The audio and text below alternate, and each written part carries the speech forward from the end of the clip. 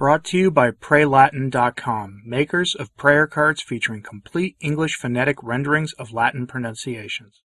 Rome has announced that an organization that is well known for helping bishops form priests with a missionary zeal to bring souls to Christ is getting an official visit by Rome, which is never good news these days.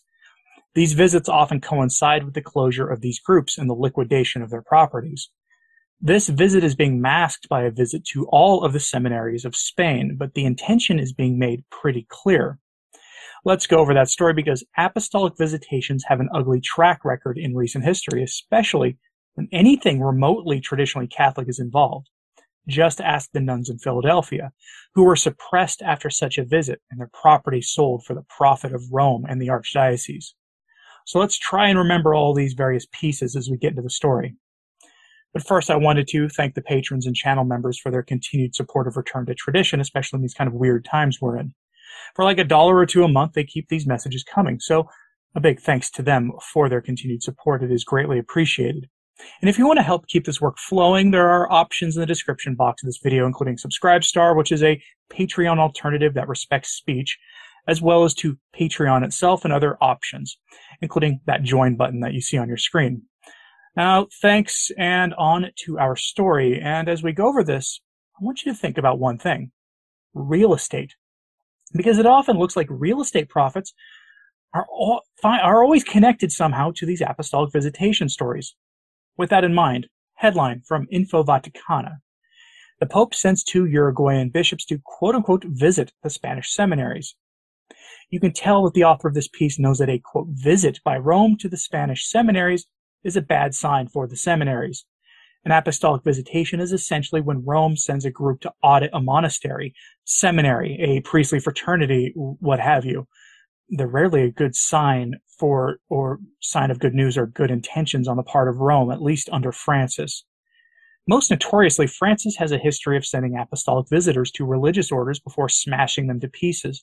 And I have an example of that here for right now here in a moment, but in the case of this apostolic visitation, it often takes a few weeks for these stories to hit the news. So, from Info Vaticana in their article, quote, on September 19th of this year, Cardinal Lazzaro Yu Hoang, prefect for the dicastery for the clergy and seminaries, sent a letter to Cardinal Omella communicating the decision made after last year's ad limina visit. Ad limina visits are when bishops of a conference go and visit the Pope. Anyway, to carry out an apostolic visit to the Spanish seminaries, an initiative approved and promoted by Francis himself. In this way, he communicated it through a letter to which Info Vaticana has had access. Monsignor Luis Aguayo to all the Spanish bishops on October 24th. The congregation has appointed bishops Milton Luis, Bishop of Maldonado Punta del Estaminas, and Arturo Eduardo Fajardo Bustamante, Bishop of Salto, at the proposal of Francis. The visit will take place between the months of January and February 2023. According to the prefect of the congregation, the visit of the Uruguayan bishops to the Spanish seminaries is intended to be a, quote, process that will make it possible to know and assess the current reality of initial priestly formation in Spain, the fruits of which will be harvested in due time, and that without doubt they will also be useful to guide the work of other episcopal conferences.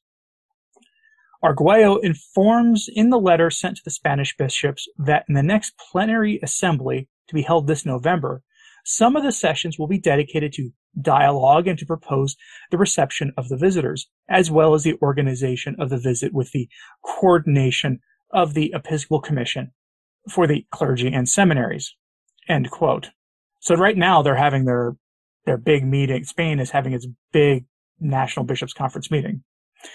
Something to remember here. Spain's not really thought of as a hotbed of traditional Catholicism in general, but there is a significant traditional Catholic presence in that country. Gloria TV reports that this visit is targeted squarely at the flourishing Redemptoris Mater Seminary of the Neo-Catechumenal Way in Madrid. Now, if you're not familiar with the Neo-Catechumenal Way, it's an organization that focuses on the formation of people entering the church, both during their RCIA process and after they've been admitted to the church. They also operate seminaries and assist in priestly formation. The Neo-Catechumenal their goal is to instill traditional Catholic values into the faithful, to pass on the faith, and to make sure that Catholic priests have the Catholic faith. I described their mission in blunter terms than they probably would, to be fair, but that is their mission. And now they're getting an apostolic visitor because of course they are. Bergoglio's mission is to smash the traditional faith, and he is moving full steam ahead with that mission. The Neo-Catechumenal Way Seminary in Madrid sits on a rather beautiful property that is obviously very valuable, though there are very few pictures of it online. While the move is suspicious, they may not get suppressed, at least partially because the Neo-Catechumenal Way is directly tied to diocesan bishops. There haven't been widespread reports of the bishops of Spain complaining about the formation of their priests at these seminaries, at least not to my knowledge. If you're in Spain, let me know if I'm wrong. Just let me know in the comments. I will happily be corrected on that. The seminaries in question, though, here are diocesan seminaries. They rely on the local bishops for everything. The Neo-Catechumenal Way just assists with their formation, providing deeper formation in the faith and mission of the church than the typical diocesan seminary might. And that might be the reason for the visitation, to be honest. Priests who are missionary priests who have the identifiably Catholic faith and have a zeal to spread that faith are too rigid for apostate Rome, and being priests who offer the Novus Ordo for their bishops isn't going to protect them from accusations of rigidity. We've seen that happen all too many times in the last several years. The biggest threat to the Francis revolution in the church is that accusation, rigidity. A couple of weeks ago, a story came and went that, again, I'm surprised not very many people covered, except that it happened in the run-up to the big recent political thing in America, which is why traditional media probably didn't cover this story when it broke. The Carmelites in Philadelphia have been suppressed.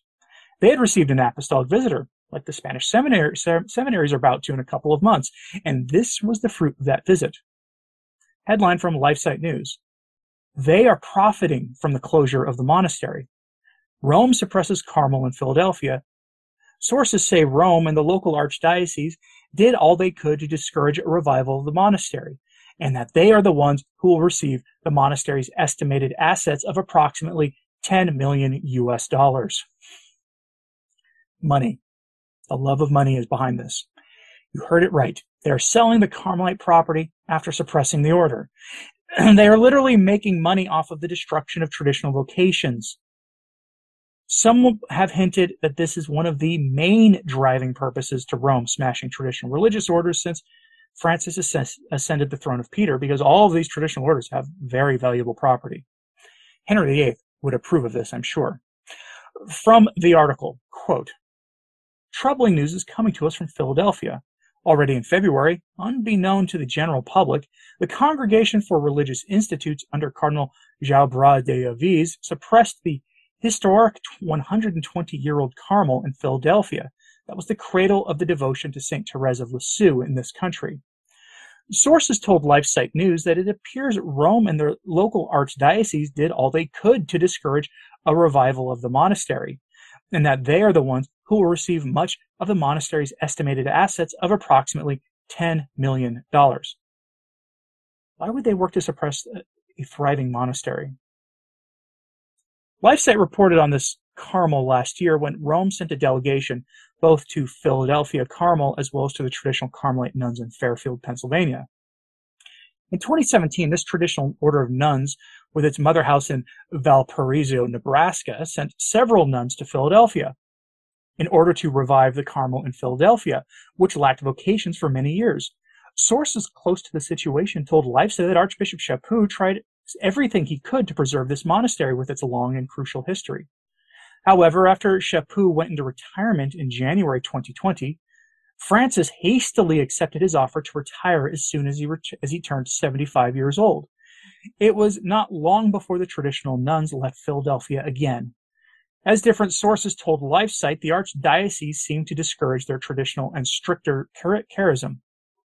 In April 2021, the nuns had to leave Philadelphia because they saw that they could not live their traditional Carmelite charism under the conditions there, especially since under new Vatican rules, as laid out in the 2018 instruction Cor Orans, they had to be under the influence of St. Joseph's Association of Carmelite Monasteries, which was threatening their charism.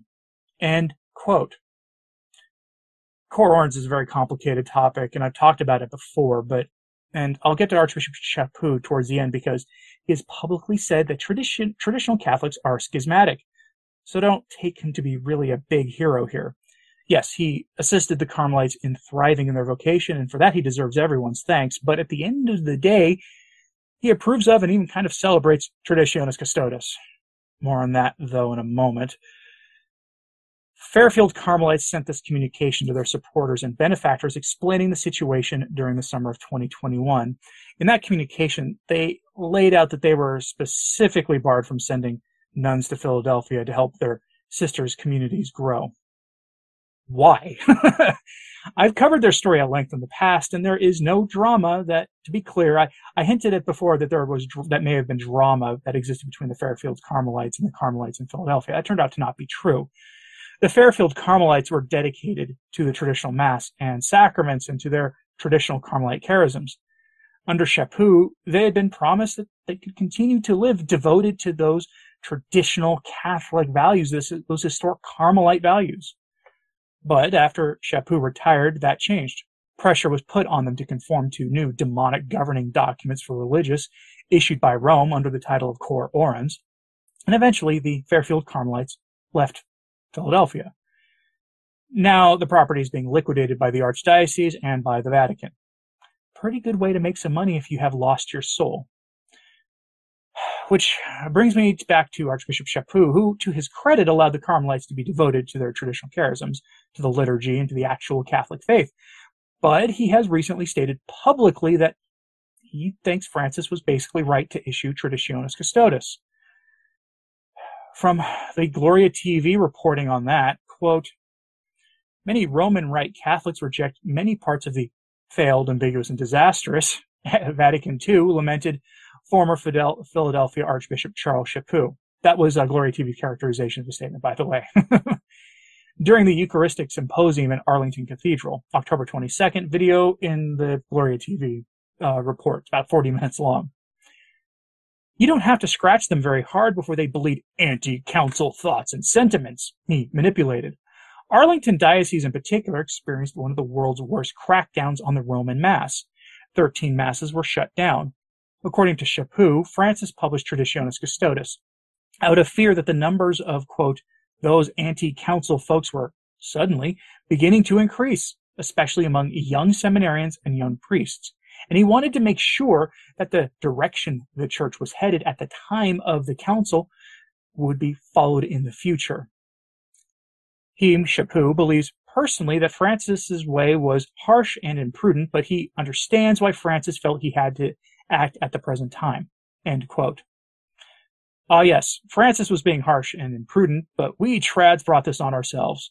Sound familiar? That's kind of been what a lot of the Pope-splainers have been saying about Traditionis Custodes. And it's par for the course, unfortunately, but our takeaway is this. Apostolic visitations in the age of Francis are a sign that an organization is under scrutiny, especially if they're even remotely traditional. The Neo-Catechumenal Way isn't exactly a traditionalist order in its presentation of the sacraments or complicated theological concepts, but they do try to work to form priests with a missionary zeal to win souls for Christ. That by itself may be too much for them in the eyes of Rome, and if the numerous reports are right that Rome is profiting directly off the closure of traditional monasteries, then the Neo-Catechumenal Way better watch out, because their seminaries sit on very nice properties on 5 continents, and Rome has got a lot of debts to pay. So keep the seminary and the Carmelite nuns in this story in your prayers. They certainly need it. But I'm curious what you think about this story. Is all this about real estate? Does it factor in at all? It's a pretty cynical motive, but the track record is there, so many are asking that rather hard question. So what do you think? Let me know in the comments, please. Like and subscribe if you haven't. It really does help. Share this on social media. That helps a lot as well, too. And as always, pray for the church. I'm Anthony Stein. Ave Maria.